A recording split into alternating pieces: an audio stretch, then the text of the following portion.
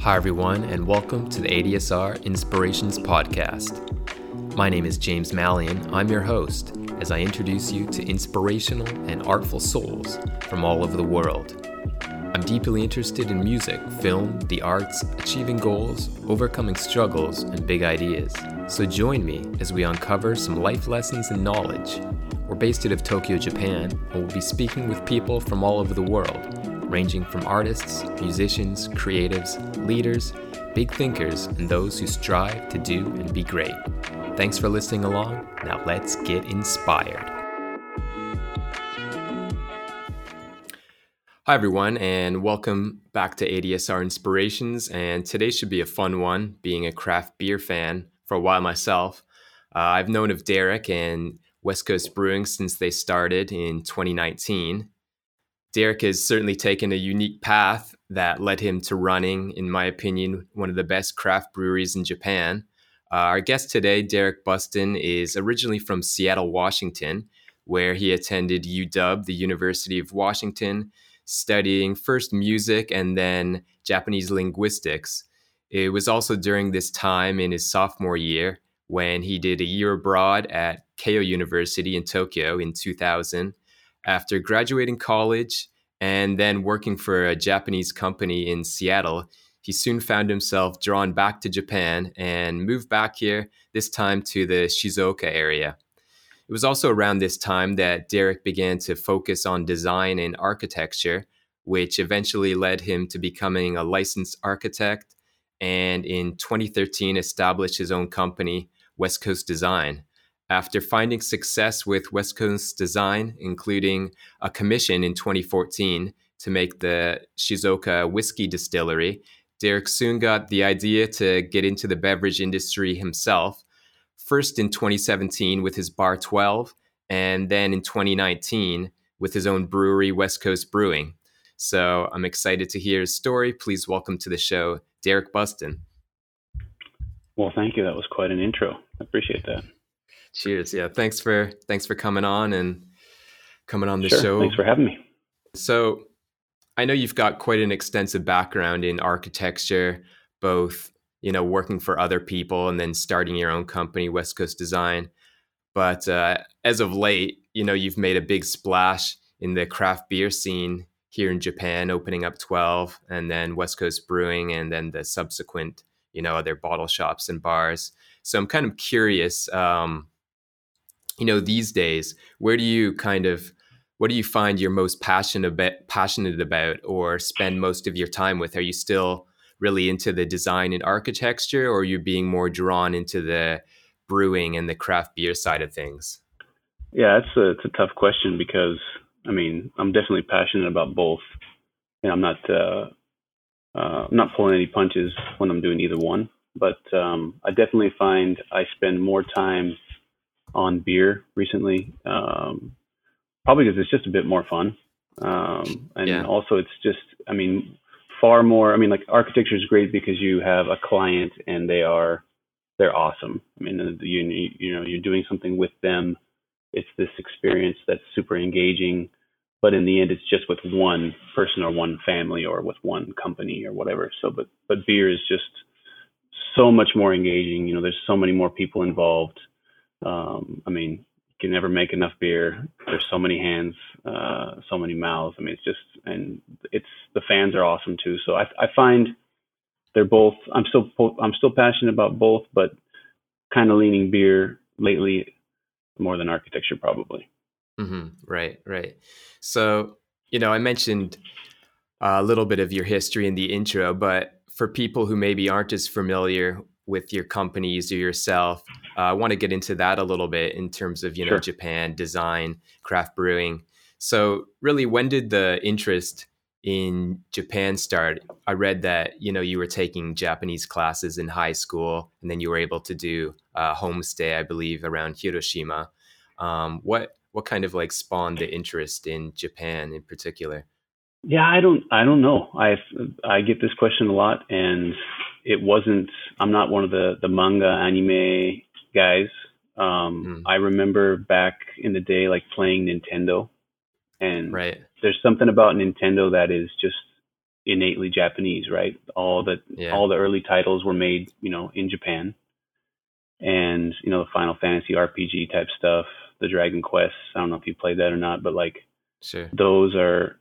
I think there's something about those games that was kind of installed inside me that just gave me a kind of an affinity for Japan and Japanese culture that I didn't really know I had Mm. until later on when we get to high school, and our high school just happened to have a Japanese class. It's very, very rare. I mean, like we just happened to Yeah. have a Japanese teacher, and I figured out everybody says that's hard. Let's give it a go, and it's actually not that hard, to be honest. It's a bit different, but kind of the same thing with design. I've always been very visual. I learn by seeing something, but also through drawing it, and so there's something about Chinese characters, about the language being completely different from, not using the alphabet, right? Hmm. That I think I was drawn to. I've always been really into languages too. I did a bit of French in college also, but just it's always kind of come naturally. And there was just, I don't know, I felt like maybe there's just that connection with the gaming. I'm not sure. That might have been the door, so to speak, though, initially. Right. Right. Right. So I guess around this time, did you have any, like thoughts? Oh, it would be cool, one day to live in Japan, or maybe I could work in Japan someday. No way. I mean, like I don't know if you've ever seen the movie Gung Ho with Michael Oh, I know. Keaton. Yeah, I know of it. Yeah. So I mean, and I don't want to say it's an awful movie or it's a great movie or whatever. I mean, it's one of my favorites, not because I think it's a good movie, just because it's like it was my entire image of Japan when it came out, and Sure. it's just insane. I mean, the movie's crazy, and I mean, there aren't even any Japanese people in the movie. There's like one guy, and the others are Korean or whatever, which is just crazy too, but or Japanese Korean or what, or sorry, Korean American, excuse me. But yeah, just the different. I don't know. It's almost like a caricature of Japanese culture that was really blown out of proportion. That you know, I remember really clearly for some reason, and I thinking back on that, I wouldn't. This place is insane. I mean, I'd like to go someday. I didn't think I would end up living here for basically half of my life so far. So yeah, Right. Right. was not in my plans. That's for sure. Right. Yeah. I think from what I recall around that time, like sort of late 80s, there was, I'm from Canada, but like American, Hollywood, their depiction of like Asia and Japan was pretty wild. Yeah, it was. I mean, it's actually really funny. I think. I mean, just looking back on it, I mean, some people might say, yeah, it was an unfair, portrayal or whatever. But I mean, I think caricature is probably a pretty good term. But yeah, I remember that really clearly. Like, I still hop on a Shinkansen and just like think back to when Michael Keaton's like on a Shinkansen. I was like, okay, that's it. It's 30 years ago. Right. But yeah, those are some of my really early impressions of Japan, and I did not think I would be here. No way. So definitely not. So then you were taking the classes in high school, and then you got an opportunity to come here when you graduated high school, and you did like a Right. homestay. Right. Yeah. So I did a homestay for a week in Hiroshima at a sister's. Well, at a how can I say this? So it's like we had sister cities, right? So I'm sure Right. you had Yeah. the same. Yeah. And we had two. One was in Higashi Hiroshima, and one was in Hachinohe, which is in Aomori. Okay. And so we did a week each, and that was kind of that was a gift from my grandparents, go, and we did. There was 10 of us that went, and that was fun. I was 18, and we were getting wasted, and Sure. that's Japan. I mean, like, it's just great. You go home and you tell them, I really love this food, and I get the same food every night. And there would always be like, I mean, I wasn't a drinker at all. Like, I was super. I don't know. I don't want to say I was like straight, but like I wasn't. I don't know. I was really into studying in high school, and so I Hmm. didn't party or nothing like that. But yeah, it was just really fun and different and engaging. Again, that's a word I like to use today. And I realized that the 3 years of Japanese that I studied in high school meant nothing. It was like meaningless. I mean, it was. I mean, you go. Japan's so, I mean, as you probably know, like Japan is just crazy.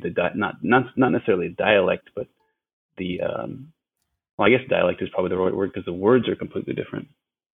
So, especially in Hachinohe where they shorten everything, I mean, it's just incredible. So I realized, yeah, the Japanese that I know is completely different from what's actually spoken, which was fascinating for me at the time.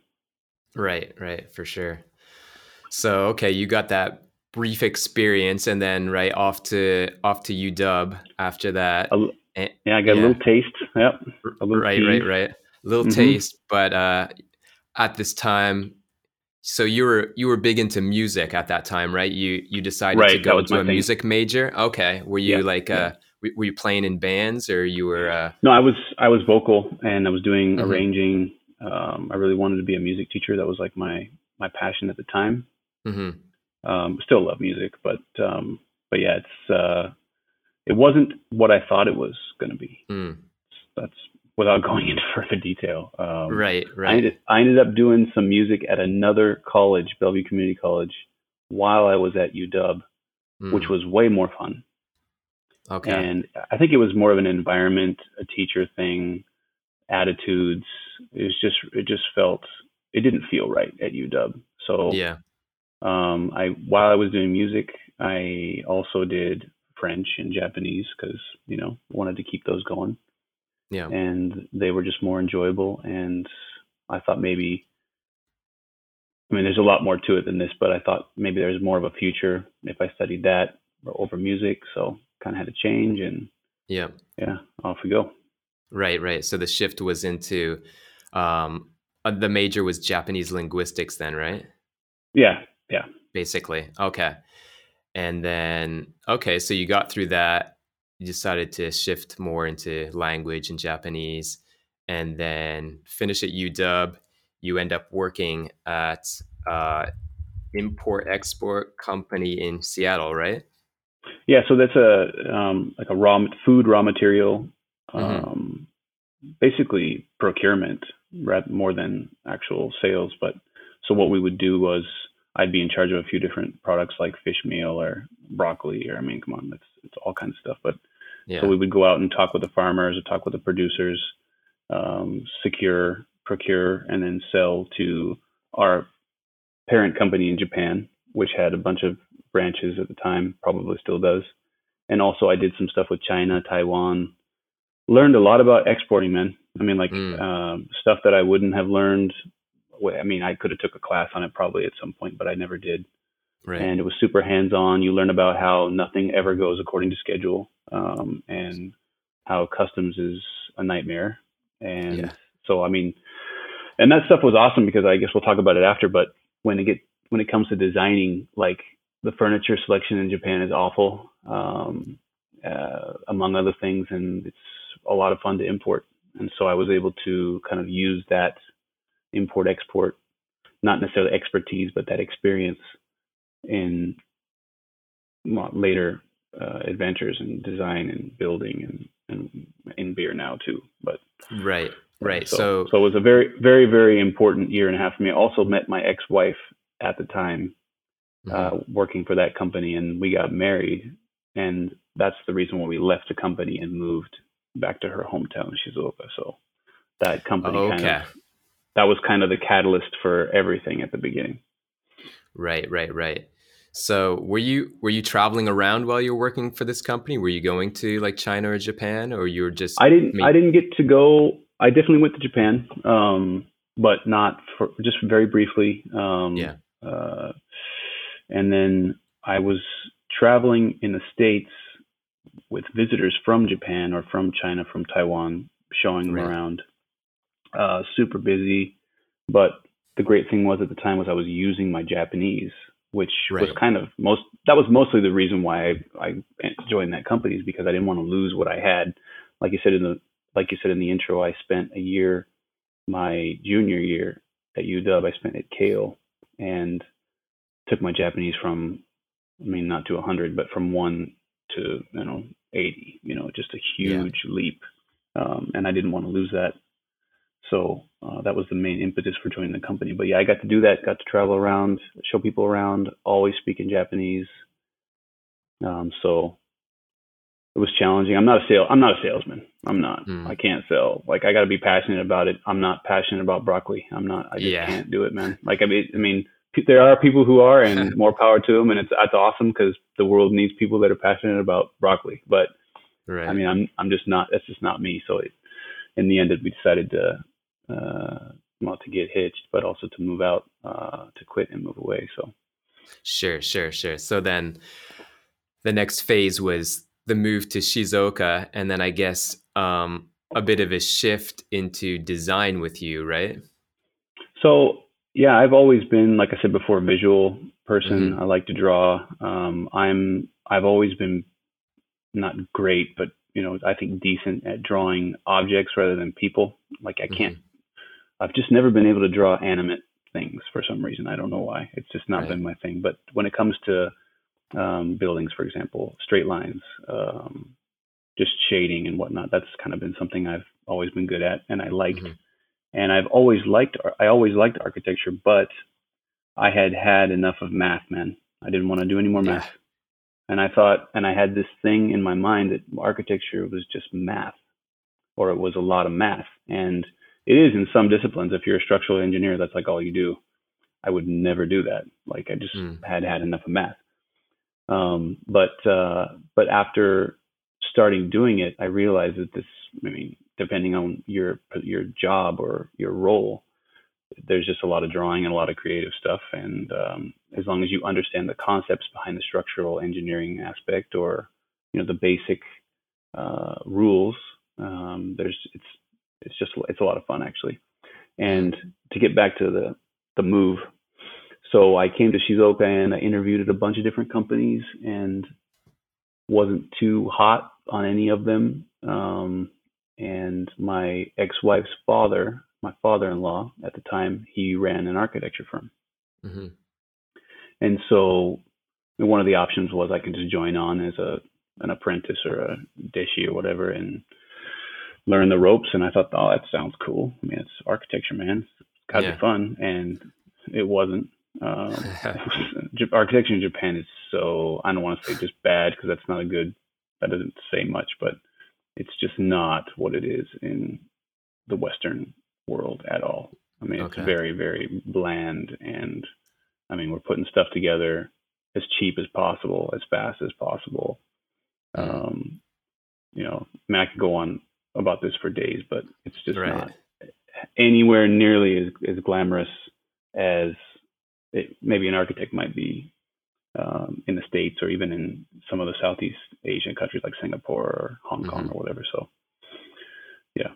So that was the reason I got started with that. But I always kind of had an interest in it, and always been very visual. So it kind of came naturally. Mm-hmm. Right.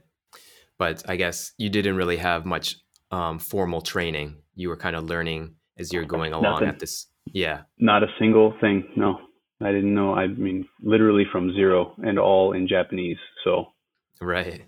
very unique. I mean, I've never met anybody with similar experience, which is kind of, I guess it's kind of cool, but it's also kind of sucks because you can't really share or I guess you can share, but you can't have people say, oh yeah, I know what you're talking about, Yeah. Yeah. Yeah. yeah, super unique. Right. So you were working kind of like an apprentice role, and then you were also kind of taking classes on the side or night classes or something. So yeah, in Japan to get your architecture license, there's class two, class one, I have a class two. To get your license, you need, a mixture of education and hands-on, experience. Mm. And I hadn't had the education, so it takes 7 years of experience at a firm to be able to take the test. And I could shorten that by 1 year to 6 years if I took 2 years of night courses at a local high school, which was like a technical school. And Yeah. so they were teaching basic stuff. But I mean, after I think that was like my fourth or fifth year in that I did that. I could teach the classes. So I don't. It was not like anything eye opening or Right. even inspiring. It was just kind of going through the motions. Yeah. But it was still something. I hadn't been to a Japanese high school before, so Yeah. um, I guess I've technically graduated from a Japanese high school as well. in that, if you think of it that way. Right. So basically, like when you started on, then you had this goal. Maybe I don't want to do it the Japanese way, so I want to get my license and kind of do my own thing. Was that kind of what you're thinking from early on, or? I think I didn't know what I Hmm. was thinking early on. It was just kind of like nose to the grindstone. Got to get licensed or you're not a real architect, quote unquote, you know. Right. So there was this goal of getting a license, and the class one is better than class two, obviously. But after you get class two and the world doesn't change at all, you kind of realize that, you know, you can just hire somebody with class one and you can still do class one stuff. So, yeah, after I got class two, I kind of threw away my ambition to do class one and started getting into bigger projects at that original company. And Hmm. these are long stories that require separate podcasts, but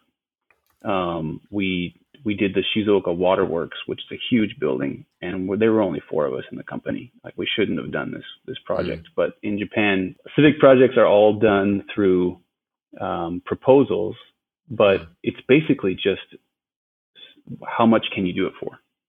Like Okay. it's Sure. all it's all it's all about money. Right. So it's not about how awesome your ideas are or your project or your proposal is. It's just it's a figure on paper, like literally. So Hmm. do you meet the requirements for building X? Oh, you do. Your firm has this experience. Oh, yes, we do. Okay, then how much can you do it for? That's it. And Right. Right. for whatever reason, we met all the requirements and we were the lowest price. And so we got this job, and it caused a lot of problems.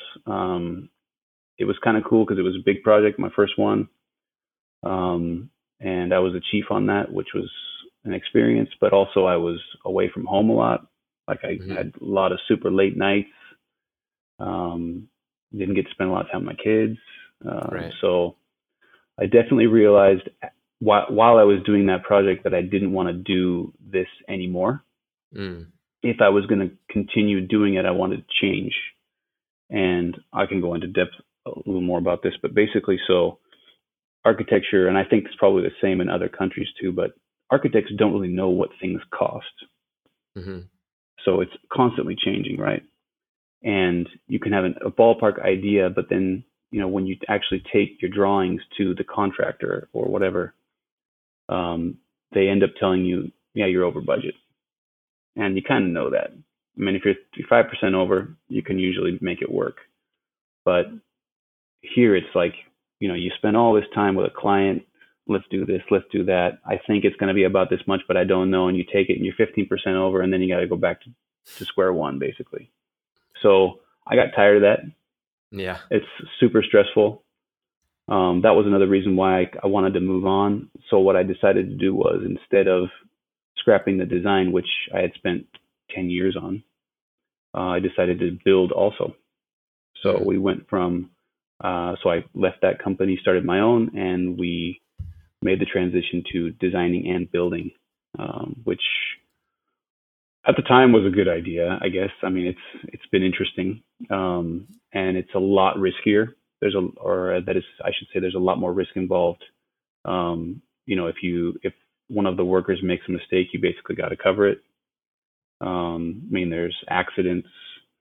I mean, there's just all kinds of other factors that come into play versus just sitting at a desk and drawing stuff.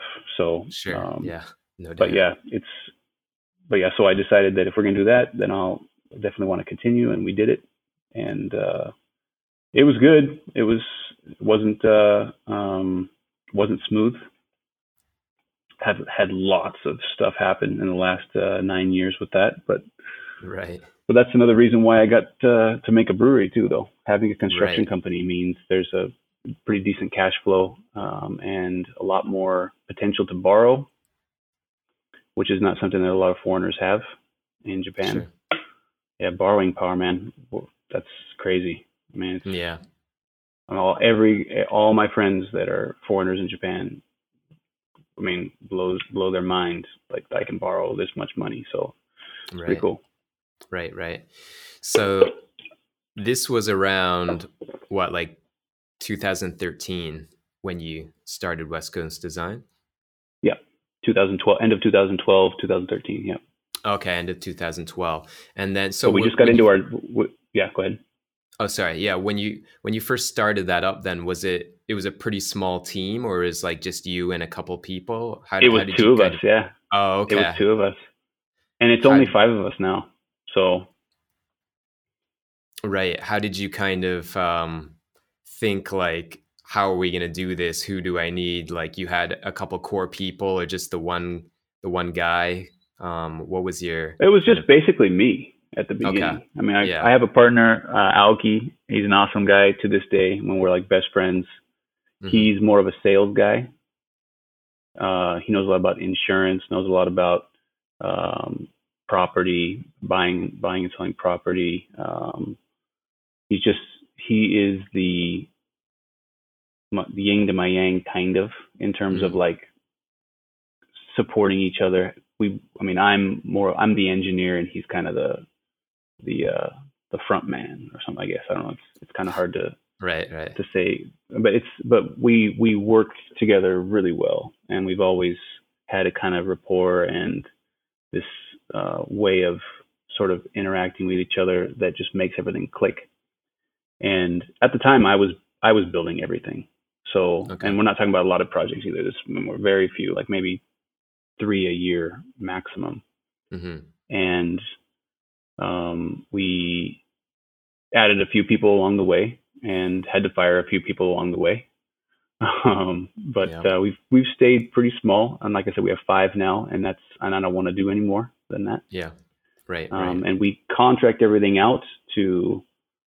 We don't contract to a one contractor. We are the contractor, but we hire the carpenter, we hire the electrician, we hire the plumber, Right. and we have a foreman that takes care of everything. I was the foreman back in the day, Mm. which was a great experience because I learned a lot about how to build stuff. When you're sitting at a desk and you're drawing, you don't know how they put stuff together.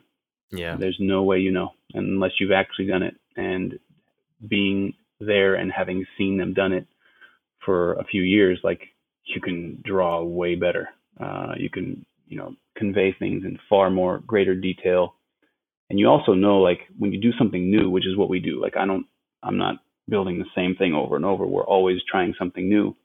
Hmm. You know that, oh, this is going to be difficult because of this, or it's going to be expensive because this is going to be necessary. Like you don't know that when you haven't actually had that hands-on experience. So Right. um, definitely a bonus with that too. Sorry, Right. I'm kind of rambling, but No, it's good. Yeah, in terms of you mentioned, early on, you just kind of had like a few projects a year. right. Was it a challenge early on, or like people trusting you, or like being a foreigner? How was it like in terms of getting projects and contracts and things like that? Yeah, I think this is kind of weird. I think we make awesome stuff, and I'm surprised we don't have more customers or clients. And I think part of that is probably because I'm a foreigner. You've got to entrust me with, you know, 500 grand or $1 million or whatever. And I mean, I'm not going to take it and run away, although I could. I mean, am I gonna? So there's definitely some kind of anxiety there. I don't know exactly what it is. I'm not going to say xenophobia or whatever because I think that's kind of unfair. But we had a few trusting clients, which is all you need. And yeah, it just turned out the pace was fine. We didn't want to Hmm. get ourselves into more than we could handle at the beginning too. So, but I think even to this day though, there's definitely something about being a foreigner that is kind of what's the word I'm looking for, is not exactly conducive to Mm. getting lots of work in Right. this particular business. Yeah. Right. But I guess kind of as you went along, you build up your projects and you've got this experience, you have, your portfolio, you can show people, I've done this and this in the Right. That's past. definitely. Yeah. I mean, that's now they don't really. I don't think it's much of a question now as it is. Last couple of years been with COVID. Right. Um, I mean, that has been, I mean, crazy. On the design side, like projects just disappeared. So Mm, it's been rough. sure. Yeah, I can imagine. Um, so I think from what I read, at least, you were always kind of into craft beer around this time too, right? Like coming from Seattle, great craft beer scene. Um, were you like when you first came to Japan, were you kind of searching out craft beer, or what was the interest in craft beer kind of as you went along? So yeah, I went to UW in Yeah. 1998 to 2002, and I mean, beer was hot then. I mean, that's Hmm. you go out to a bar, you're drinking beer, and so it's like Mac and Jacks or whatever back in the day. And when I came to Japan, I got married and moved over. I mean, I had just started a job. They were paying pennies. I had no money. And like Yeah. so, beer was not on my mind at all at the time. Right. And then I would say after I started my own firm in 2012, 2013, started to get a bit better financially, and going back to the States and seeing how it was picking up. I think that's when I kind of got keyed back into it. Hmm. Having some of the early fresh hop Fremont stuff, or Georgetown, and just kind of dipping back into it. Right. I Right. definitely fell in love with it again back at that time. And then in Japan, they were just starting, like Nagano was just starting to bring some beers in. Hmm. AQ like a year later, I think, with Yeah. the Devil Craft stuff. I mean, you might know a lot about that's another story for another time, but just starting to get beers in, and they were. I mean, it was kind of exciting because they weren't here before, and now here, here they are. But Yeah. they were old. They were not fresh. So you go Yeah. home, take a couple hits, and they said, "Oh, it's just so good." And also got to meet a lot of people in the scene, Mm. in LA, particularly for whatever reason, just by chance. So I had a lot of friends who were super into craft beer, collecting, trading, just you know, way more into it than I could ever be in Japan. And Right. but yeah, I definitely that connection um, piqued my interest a lot. And yeah, and then it led up to the distillery, right? So you mentioned Mm. when we finished that in 2017, I think Hmm. 2000, yeah, I want to say 2017. And I'll just start talking about that. But Yeah. went to Scotland, went to a bunch of distilleries. Um, I knew that the front end of whiskey was essentially the same or very similar to beer at the time, but I didn't know how.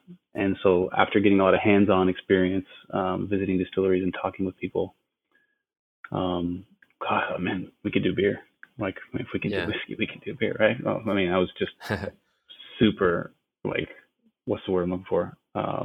Naive, I guess. Mm. But yeah, that was when the thought of maybe having a brewery really started to come into focus. Right. Right. Right. Just doing it yourself as well, right? Yeah, I think going back and drinking it fresh and then coming back here and drinking the imports, you can tell the difference. Like there's 3 months or Mm. 4.5 months on a Yeah. beer and it's not the same. So, Sure. um, but to make it here, all the hurdles, the challenges, like you got to have the right materials. You got to have people who know how to brew. Obviously, you got to have enough Yeah. space. I mean, so I knew there were a lot of challenges, hurdles to overcome at the time, but definitely knew that if we could make fresh, awesome beer in Japan, that it would sell, which is Mm. obviously issue number one. So yeah, Right. Right. Right. So then, in terms of like, the imports were coming in, you had mentioned. How about like the domestic craft beer? What were your kind of opinions on some Japanese crafts at the time? yeah. I don't. I make a point now to never put down the domestic craft beer scene Right. Right. in general. because it's not, there's nothing positive. Nothing positive comes from saying Sure. something negative about the domestic scene. But if I can tiptoe around that a bit, I would say that it's super behind. Like, Hmm. I mean, Japan is known for engineering and being, super accurate, right? Like, pinpoint. And with beer, for some reason, it's just not, I mean, not up to snuff at all. I Right, mean, right, right. it's, and I think there's a variety of reasons for that. Some of it was they kind of got into it late. The first craft beer boom, which was late 90s, I think, um, didn't go well because it was expensive and it wasn't good. That'll hurt. And then the second time it comes around, there's a lot of money being thrown around, um, and not a lot of places to drink it. And I think also just the lack of, like, people, like, Japan's so insular. Like, I mean, there might be 20% of the population that has lived in a foreign country for a short period of time, working holiday or whatever, and then that Mm. speaks a little bit of English, and the rest of the country is just like, they're fine forever in Japan. They don't need to leave or, go anywhere and come Right. back. And so they're really stuck. They really need. It feels like they needed or need some more Western influence, not because Western is better, but just because the techniques and the materials, and it's just, there's so much more competition and collaboration. It feels like there just wasn't an influx of that at all. Hmm. Very few foreign brewers, if any at all. Like Nest is probably the one, right? I mean, I don't know them personally. I don't know their names or anything, but they definitely had foreign brewers, or a foreign brewer that was great, and that's one of the reasons why they made decent domestic craft. Hmm. Like Baird, for example, too. Like Baird's been steady Right. forever, and I mean, making solid beers, no, for sure. Um, but that's really the extent of it. Aren't another set of smaller breweries run by foreigners, not until recently, anyway. Hmm. So I think that's part of it. Don't want to say like Japanese people can't brew. That's not what I'm saying. But definitely, there's a lack of information and a lack of technique. So without Right, right. saying anything super negative, yeah. Right, right. So I guess also you felt like you could add something Oh, um yeah, you bet. that that yourself as a consumer would be wanting or would be, Well, you know. so to get back into that real quick, it's like, so we'll get it. You were one of the questions I think you're going to ask me about 12, and which is our bar we did in Right. 2017. And there aren't enough hops in beer in domestic brews. Not, I mean, you can have a lightly hopped beer, fine, but I like the super heavy IPAs. Come on, from Right. Seattle. So kind of grew up with that stuff. I missed it. I wanted it. And they were importing, some Georgetown, some Fremont, and really hoppy stuff right around that time. And I wanted to show everybody that people are going to like this stuff if we make it here. And Hmm. so I also wanted to get my foot in the door. So the the distillery in Shizuoka, the great thing about that company and working with them, or one of the great things, was they kind of tuned me into their philosophy, which was, before they made a distillery, they had a bottle. They have a whiskey import business.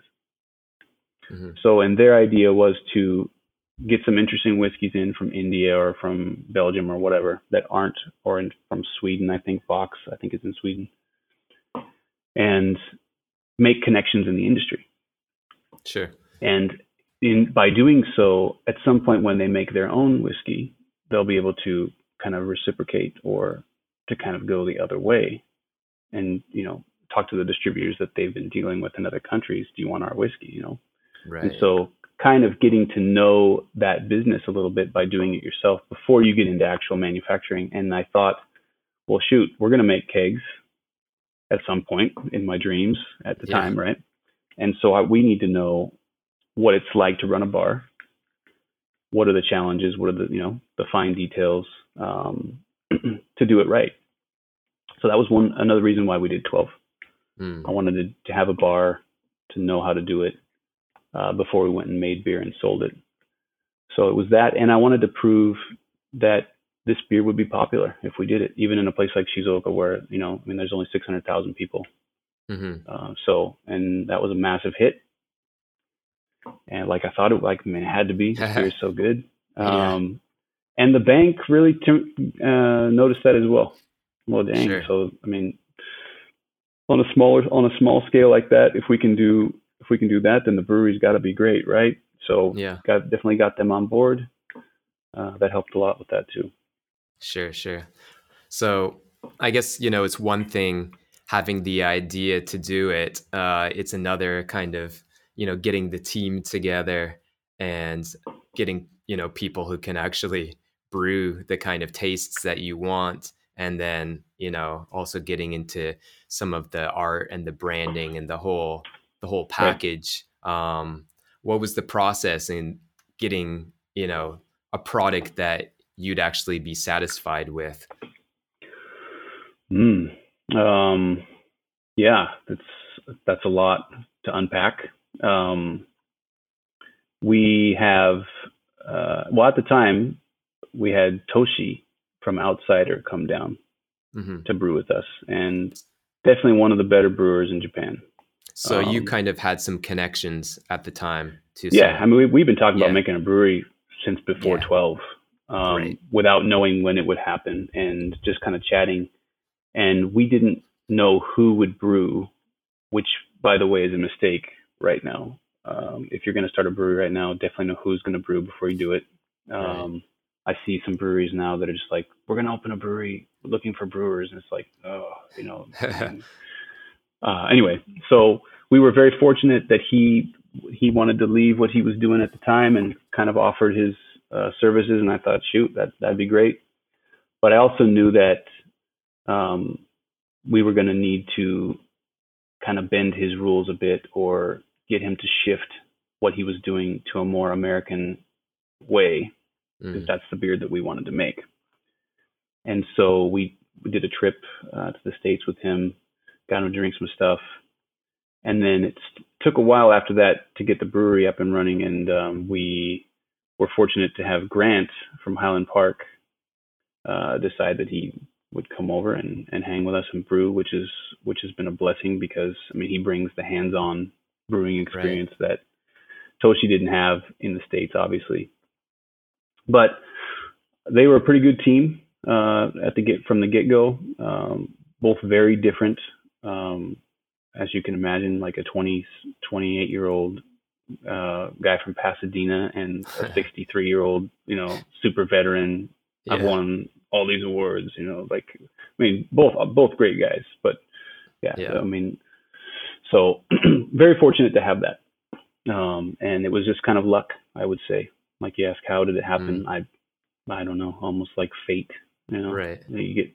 I find, and I'm sure it is with everybody that's listening to this too, but you kind of lean your thoughts in a certain direction and things go that way. Like mm, I want to open a shop and I want to open a bar in Osaka. If I think that for a few months, it's just gonna happen. Like maybe not right away, but like there's just something right, about focusing your energy in a certain direction yeah. that makes things more likely to happen, I guess. So, but luck more than anything, I would say. Okay, right. So that was you got the brewing in order at that time between those two guys, and then um your product though, like, isn't just like your average, bottle, 330 or 350 milliliter bottle on the shelf. You got the whole, you got the hop dude, the characters, the backstory. And I think that's one thing that really separates you guys as well. Um, was that mainly your decision in terms of the branding and the design and all that? Or how did that kind of come around? Yeah, definitely. I mean, like I'm not a one man uh, wrecking crew or whatever, but I like the design end is definitely my contribution. I mean, I think I know enough about beer now that I can chat with the brewers about small details. I mean, I've definitely been a student of it for a long time, but it's my thing is the design end for sure. And Mm-hmm. I always wanted to do tall boys. Got to do 500s Mm-hmm. because I want at some point, and we do Taiwan and Thailand at the moment, but I definitely want to have our beer in other markets in Southeast Asia, in Asia. Not a lot. I don't want to do a lot, but just having tall cans means like it kind of fits the other American styles. And Right. also with the character, it's interesting story because we through the whiskey distillery, we we became acquainted with a company called Three Brand in Scotland, Mm-hmm. and they do a lot of beverage marketing in general. And kind of like what they do. It's not our style, so to speak, but they're super experts in what they do, but they don't know anything about the Japanese market. So we decided to kind of, use some of their marketing experience with Europe and the West and combine it with what we thought would work here, which is kind of a Kish character. You know, it's not Pokemon or whatever, but it's something you can identify with. Yeah. And so I thought that was a good idea. And they have an artist, an illustrator in Manchester named Simon that they hire Mm-hmm. to do our stuff, and we love his touch. Like I can't do animate objects, so I mean this guy's a saint. Right. But yeah, just at first it was kind of weird because is this going to work, But Yeah. we've kind of fallen in love with it over the past 2.5 years. We wouldn't have it any other way now. Yeah. But yeah, so it's just kind of a wanting the customer to have something to identify with, being super easy to identify on the shelf, even in a foreign setting. Mm. Those are kind of the basic ideas behind the branding. Right. Right. Right. Right. So the back and forth with Simon, Simon Henshaw, I believe his name is, Yes, and correct. then Well done. three brand. How does that kind of work? Like he'll send you something each time, or like you just kind of leave something to him, and how's the kind of Well, communication and process? yeah, I don't actually communicate directly with Simon. It's all through Three Brand. Okay, right. So what I'll do is I'll send, for example, we'll do a beer. Let me think if I can think of an example for you. I don't know. Send him a lot of photos, a lot of Mm-hmm. reference, because I want it to look local. Like we can't have Mount Fuji as it looks from the Yamanashi side because it's better from the Shizuoka side, right? Anyway, but it's got to have that little bump on the right. Like this. And he has been great at taking those references and really bringing them to life. So what I'll do is I'll write down my ideas for this particular beer, this label, and maybe throw some photos, references, send it over. Three Brand will probably usually make a really rough mock of that and then confirm it with me. And then we give it to Simon. We get a sketch. Does this work? Looks awesome. Color it up.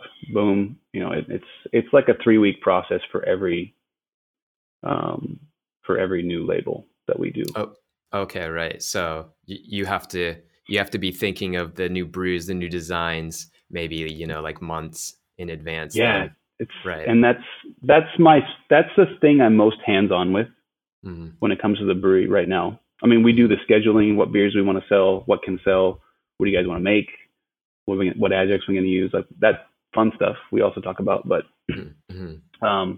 the label graphic stuff is pretty hands on for me. Yeah, I'm always involved in that. I'll probably always be involved in that because it's kind of my baby, kind of the thing I got to Right. be involved with. Right. Right. Right. Okay. Right. So you got the brews right, you got the branding right, and then you got your bar going, and then the brewery's up and going, and then I guess that was 2019, sort of the end of 2019.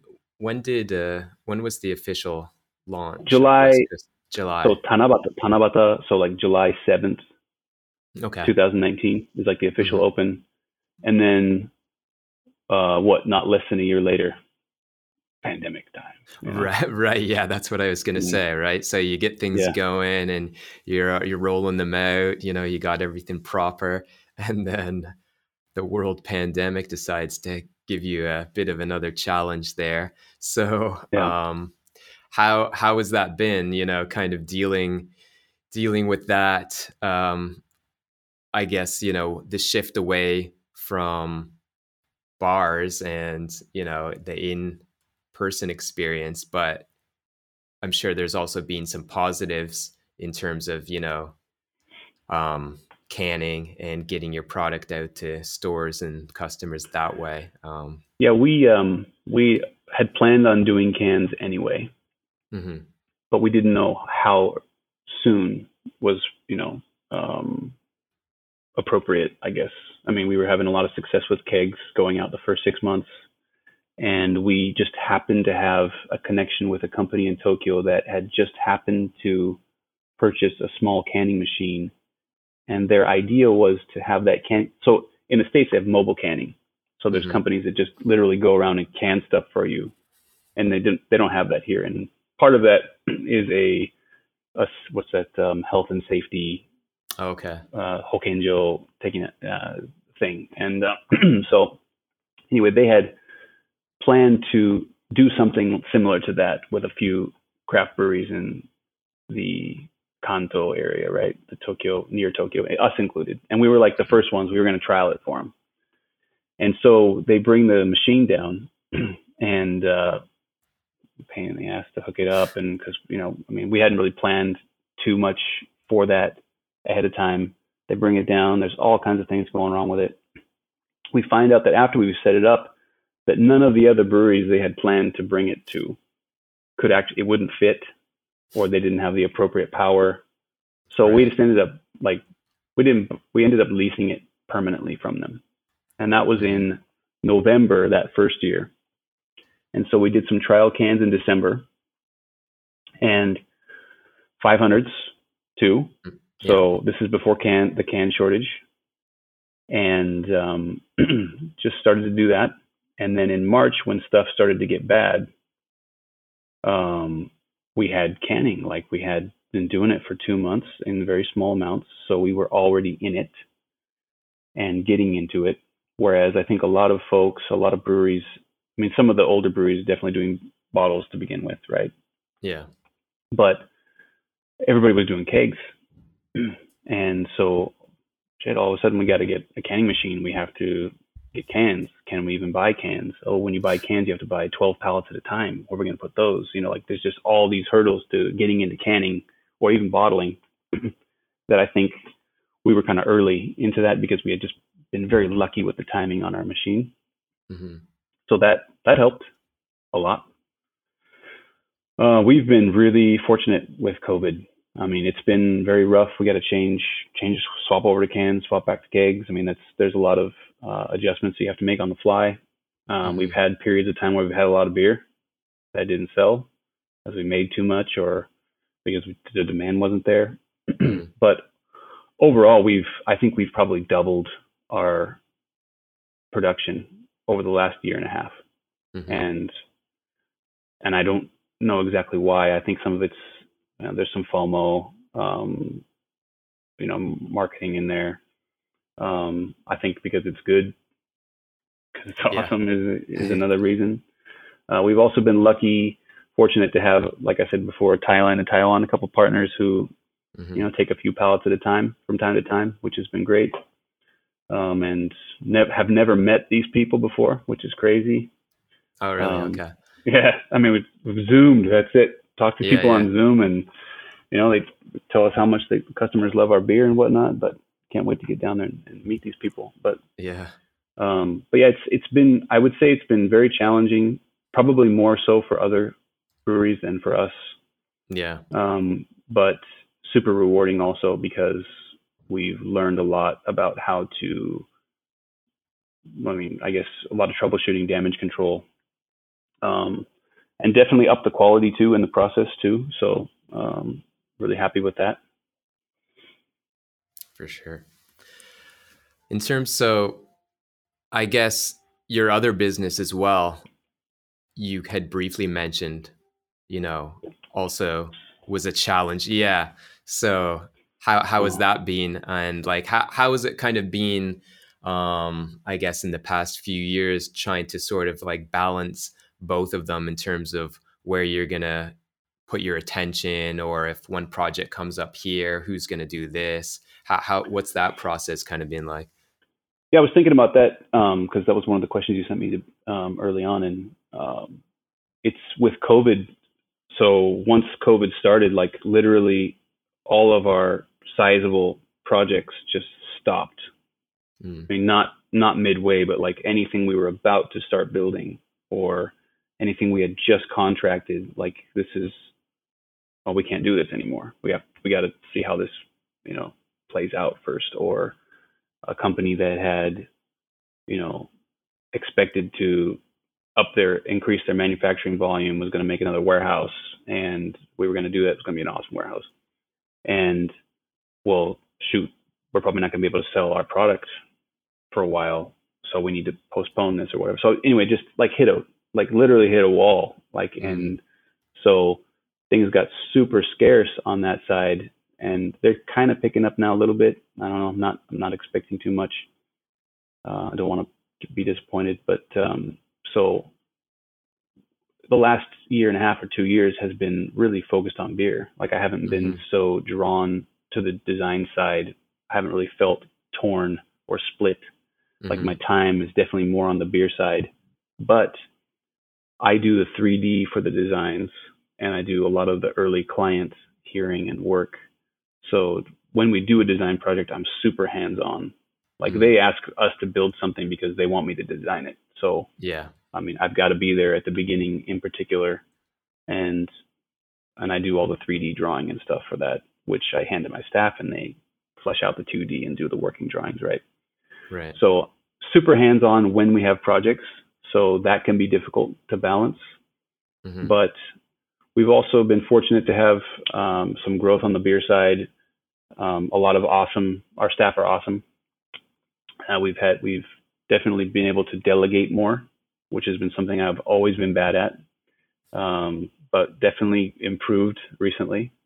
Right. So on the beer side, when I get overwhelmed, we know it's time to delegate. It's kind of hard Yeah. to do that in advance, but we've been good about that. So I don't feel like I'm super leaning one way or the other most of the time. But definitely having fewer architecture projects has meant being able to focus more on beer in Right. general, Right. and it's a bit more fun, man. Yeah, yeah, for sure. Yeah, sounds like it. So would you ever like, if things kept progressing, would you like shift over full time, or do you like kind of having both of them? Do they kind of give you, does the design thing give you something that you could never have if you did, full time with the West Coast Brewing? Yeah, I think that's a good question. We'll never stop doing the design, hmm but I think I would like to get to the point where we're just doing our stuff, Right. where I'm the client kind of, or we're the client. It's a lot more flexibility. I mean, our clients are great. I mean, all of them, even the ones that cause massive headaches, they're great. But there's a lot of time you spend, and man, architecture. We have full sets of working drawings for buildings we didn't build that we didn't get paid for. That's Japan. Like you don't. Damn. It's insane. There's Yeah. so much lost time on that side in that business. So Mm, we'll never do away with it permanently, but I definitely like the idea of going a little bit lighter on that side and hmm focusing more on our stuff, and you know, more time to explore stuff on the brewing side, whether that means more shops or another bar somewhere or collabs, or Yeah. we did a thing with United Arrows this past year, hmm a clothing collab. Like that stuff's cool and fun, and awesome for the branding. And I mean, definitely like to focus on that stuff more. Right. Right.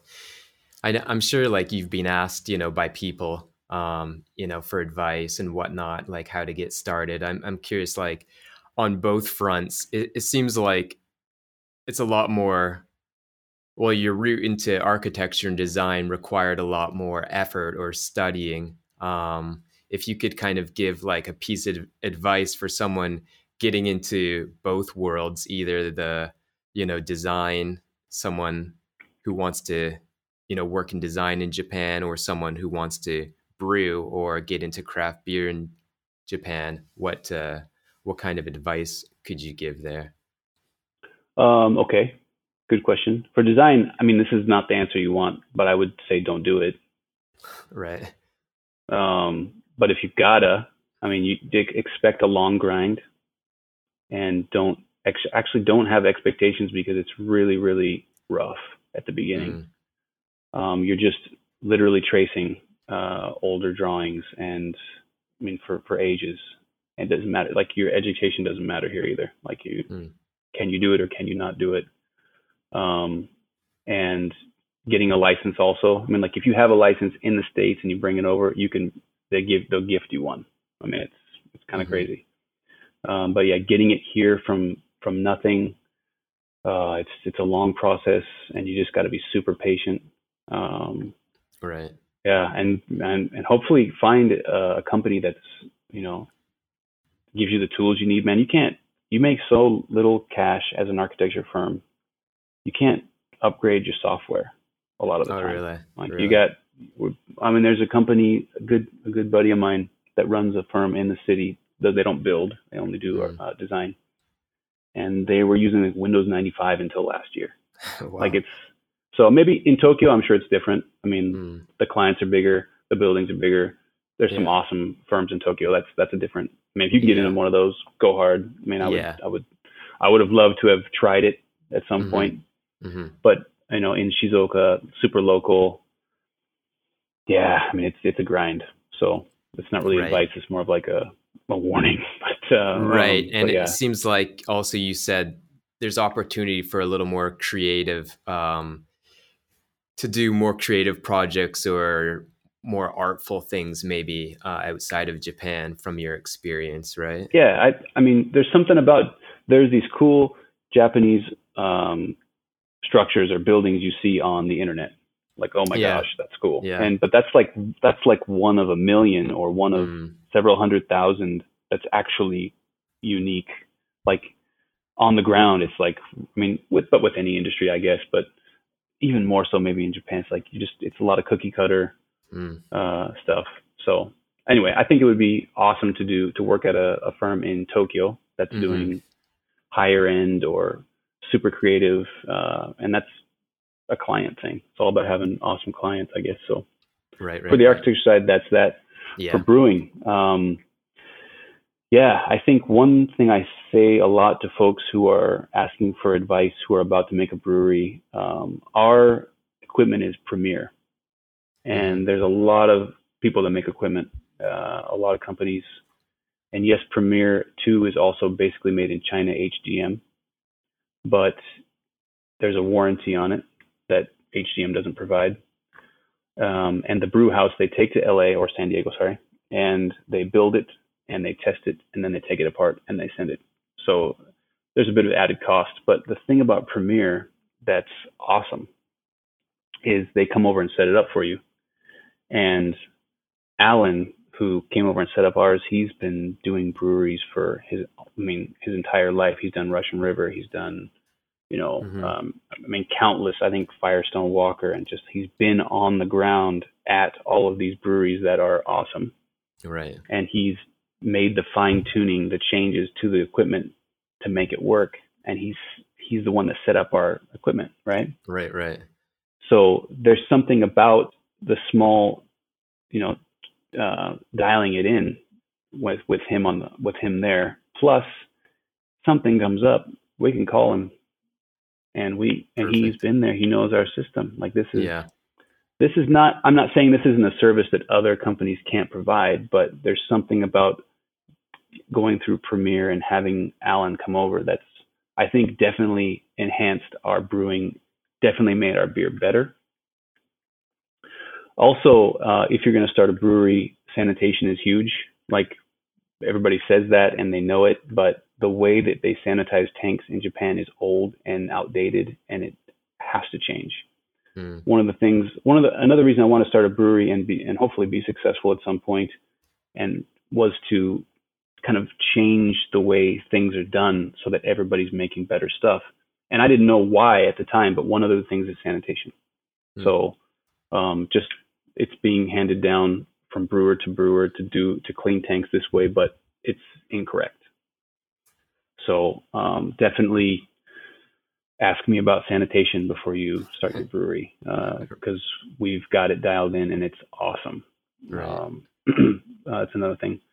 For people that want to start brewing, I mean, you can't home brew here, right? It's against the law, but you can, but you can't. Yeah, right. So it's hard to get information and materials and things like that. I mean, there is a small community, and they're all awesome people, but it's not anything like the States where there's just stuff. Oh, there's homebrew shops here and there, and so it's really hard to get in. Just got to be ready to quit your job and go total,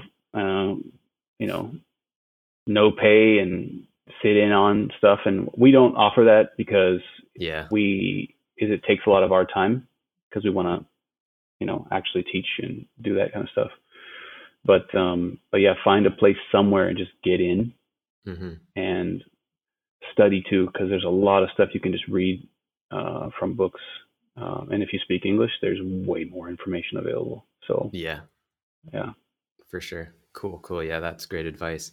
So yeah, I mean, you briefly mentioned you're briefly getting into it before. I'm curious about, what you see as the future for both of your companies, or maybe like you mentioned, some collabs in the future, or like, what about like a dream project if you could, like, don't have to worry about money? What are some things that are being kind of like floating around, either on the well, either on the design that's side, nice.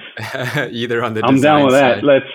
that. So I'm fortunate. My partner Alki does most of the books. He does a lot of the nitty gritty. So I mean, I know the financials. I understand our position, loans and whatnot. I know what's going on, but I'm very fortunate that I don't have to, I'm not into that on a daily basis. That's like a weekly thing for me, or a monthly thing. So I can focus on the creative stuff. So that's a cool thing about what we do, about our relationship. But on the architecture side, kind of mentioned it before, but I mean, not sizing down, but maybe focusing more on our stuff. I definitely want to do that. Which means not doing a lot in general, right? We're not going to be building tons of stuff every year. But we are doing a hotel. Oh, okay, that's cool. Which will open in July, I think. I mean, it was supposed to open this year, but COVID. We pushed that back. That'll open in July. That's the big project for next year for us, even on the brewing side, because we're going to take our current tap room and move it over to the hotel, which is across the street. Oh, perfect. Which means we can expand our brew licensed area and add a couple tanks if we want, or just have more room for packaging, blah, blah, blah. I don't want to get much bigger than we already are. I like our size. I like being a craft brewery, not super huge. Although I definitely think there are potential business opportunities for OEM, for contract brewing, companies that aren't in Japan that want to get into Tokyo and do some craft brews. I don't know if that's something that we're going to do. But that's something that's out there. I definitely want to export more. We're not making enough to export a lot. We can definitely max our capacity, but it's such a difficult thing to do, man. Beer is like a living organism, right? Like maybe it takes a couple more days to clear diacetyl. It's hard to schedule things in.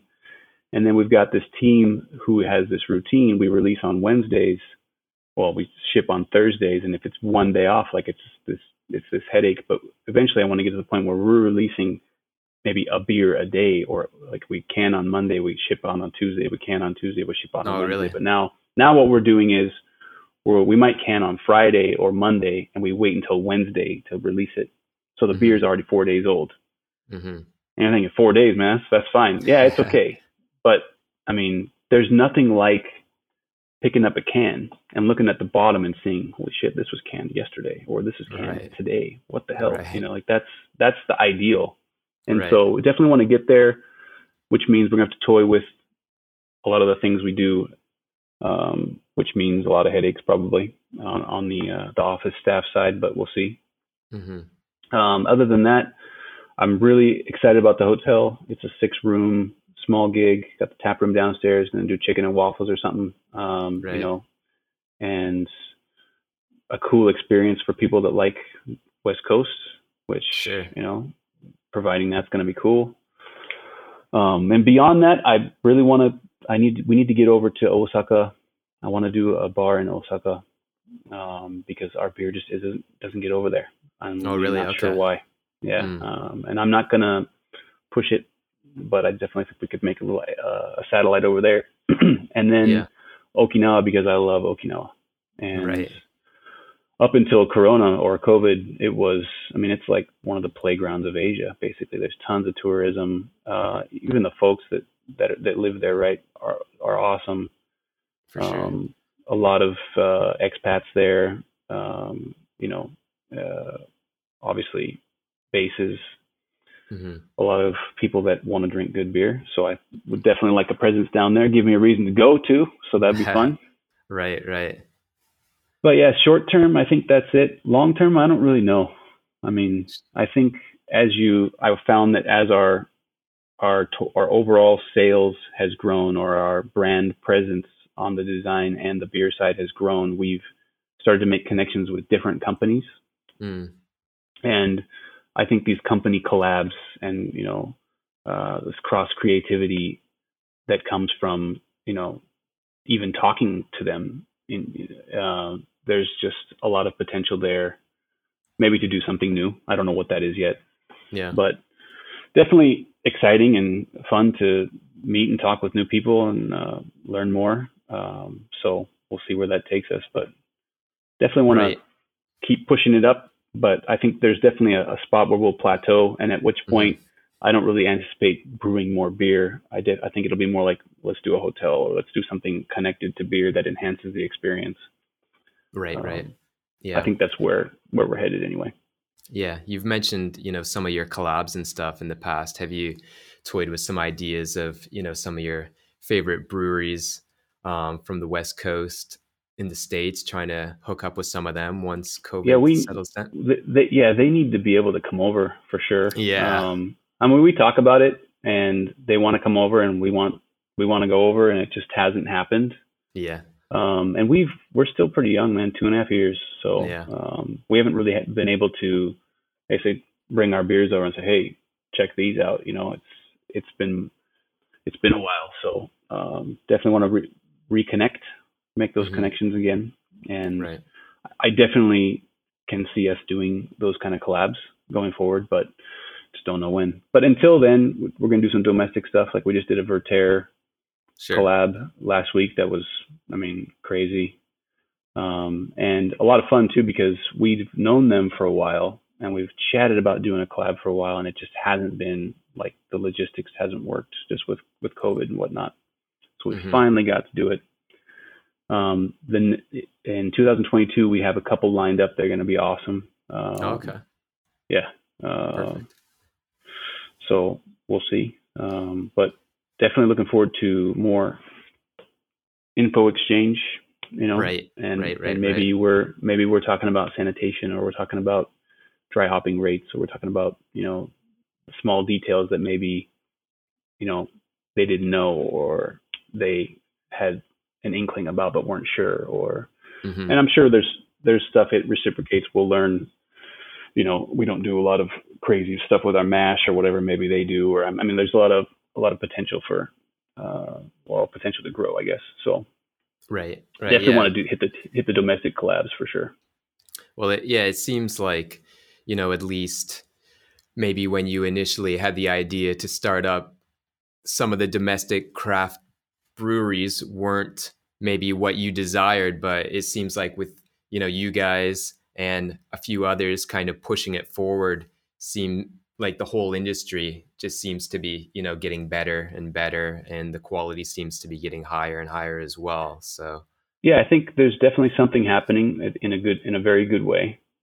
I also feel like there's just a lot more IPA being made, sure. and I also think that you know, I mean, you got to make what's popular. So there's going to be a push to that end. I mean, it doesn't have to be hazy. I mean, Right. seriously. I mean, like I mean, I probably shouldn't say it. I mean, like I'm not tired of hazies. Like a good hazy is a great beer, but Yeah. I mean, I'll take a Czech Pils anytime. I mean, let's go. So, Right. Right. but yeah, it's. I think there's just this IPA push that's going to continue for a while. It's going to be on. Hmm. So, and if that leads to the overall quality being bumped up, that's the best. So, I mean, definitely a good thing. Right. Yeah. I mean, that's one thing I've liked about you guys as well, in that like you're not afraid to try these different styles, regardless. Like you do have to, like you said, follow the Japanese market and what's going to sell, but you will also kind of, put out like a Czech Pilsner or some, German style, or you'll get into, sours or different things that other breweries might be a little bit hesitant to try, right? Yeah, I think one of the things I like about our brewery and our brewers, we have a team of 5 now, is we can brew pretty much anything. I don't know if it's the best, but pretty solid, I think. So we've got kind of a range to play with, so to speak. I mean, if we want to do sour, we can pop one in. Let's do a big imperial stout. I mean, so that's a fun thing about it. But yeah, you're right. Hazies are what sell, which continues to blow my mind like on a weekly basis. So, but it is what it is, and it's probably going to be like that for a while. Um, Hmm. but yeah, we'll always have a pills in our hand, man, because we like drinking like all day, Sure. not just for an hour or two. Yeah. Right. Cool. Cool. Yeah. So I gotta thank you for this, Derek. There's a couple questions that I ask every guest right at the end, if that's cool with you. Okay, go So for it. yeah, as this is called the Inspirations Pod, they're related to that. So the first one is, what are three things, or could be three people, that have like really inspired you in your work or your life, whether the design, the craft brewing business, or just your life in general. What are three things or three people that have given you inspiration? Oh, you should have asked. You should have sent me this question before. I could have give you a decent answer. Yeah, on the music side, I had a music teacher in high school who passed like last year, and was like a second father for me. Definitely, just I mean nothing but inspiration from him. I also had a music, like I guess a director in college at the other college I was going to that was just absolutely amazing. Taught me a lot, not just about life, but about music too. Hmm. Um, on the brewing side, on the design side, I don't. Yeah, you mean I should have asked me this before. I could have give you something decent. Brewing, inspiration, brewing. I don't know. Like it's not just one person. It's just I mean Hmm. talking. I mean everybody, especially on the West Coast.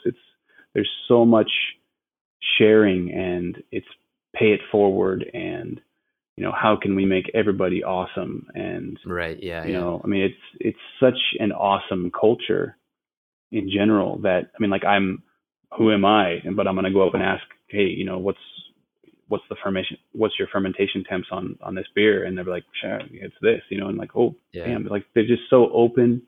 And I think I've drawn some inspiration from that because I definitely want to pay it forward in Japan. Hmm. uh Design, oh man, I don't know, I'm not sure. Oh yeah, sorry, it's not a good answer, but yeah. um I guess you want me to give you one.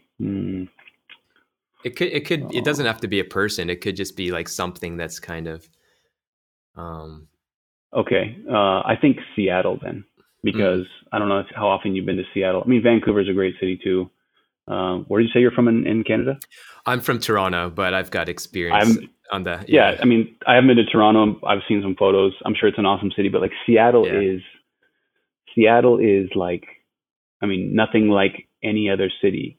I've been to, Mm-hmm. and not just the people. The people are different too, but like the amount they put into the city planning and the just the effort and the money and just how they Mm-hmm. value their city building and the buildings themselves too. Like there's just so much effort put into designing them that whenever I go back, I'm just like there are ideas everywhere and Mm-hmm. a lot of inspiration. So I would say maybe that's not a person, it's kind of a thing, but just Yeah. Seattle in general has been this massive inspiration for me for sure. And I've been to a lot of cities in the States. Mm-hmm. I've been to a lot of countries, but I would say for certainty that there's just something about Seattle that really clicks with me, and not because I grew up there, just from a design, from an effort, time, like you can just kind of feel it seeping out. Yeah. Yeah. So yeah, last one for you then. Okay. What does it mean then for you? The flip side of it, what does it mean for you to be inspirational to other people? Like they see what you're doing, maybe they see something you've designed, like a shop or piece of architecture, or your craft brews, what you've done with West Coast Brewing. What does it mean for you to be an inspiration to other people? I mean, it's humbling. It also means I think we're doing something right, which is good. I mean, that's another thing about not only beer but design. It's a visual thing. You're affecting people in a way that's hard to quantify. Mm, But there's something there. It's almost like reading a book. For me, I'm really hesitant now to read books because I just soak it up. It like becomes a part of me. It's almost like I can't disagree with it once it's in me. mm, And with design, you see it and you kind of soak it in, and it's there somewhere, right? And the beer design is the same. It's like, I mean, it's locked away somewhere. It becomes kind of a part of your visual. I don't know, like a library, but vocabulary. yeah. So I mean, it's an awesome thing, and you can really affect people through design, like in ways that you can't really even explain. I mean, you can change the entire complexity of a neighborhood with one building. Hmm. So it wouldn't surprise me that the buildings might be an inspiration or might be an impulse. Um, but uh, but yeah, it's an awesome thing For sure. and Cool. Yeah. very humbling. Yeah, for sure.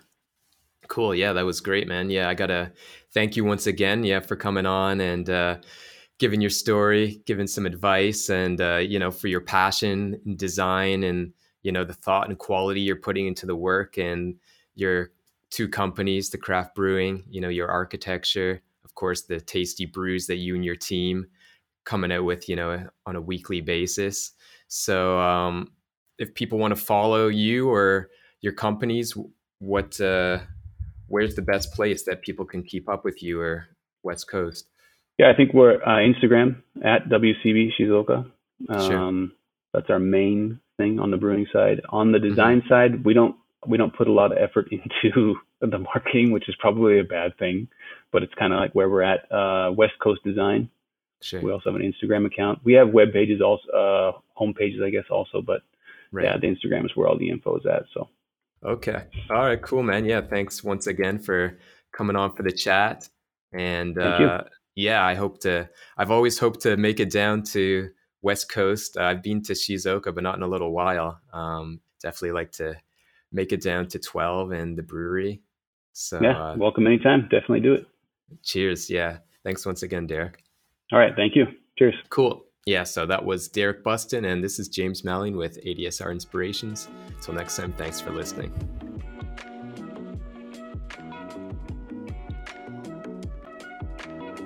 If you want to hear more insightful and inspirational chats from people based in Japan and all over the world, make sure to follow us at adsrcollective.com. We are on Instagram and Twitter at ADSR Collective. Then listen to the pod on Spotify, Apple, Google, and more. Thanks again for taking the time to listen. Until next time, stay inspired.